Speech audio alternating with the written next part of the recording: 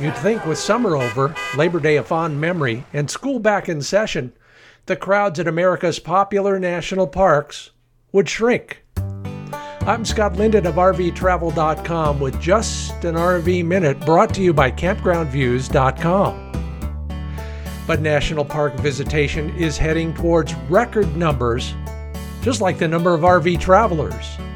So I put together a list of alternatives that will give you the same kind of experience as the big names without the mob scene.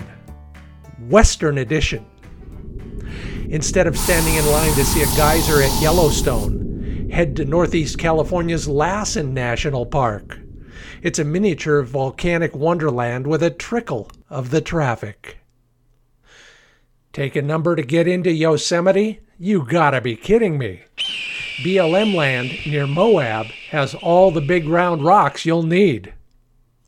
The Grand Canyon is a marvel, but the planes, hikers, and bumper-to-bumper traffic might induce you to look at Canyonlands National Park in Utah as a plan B.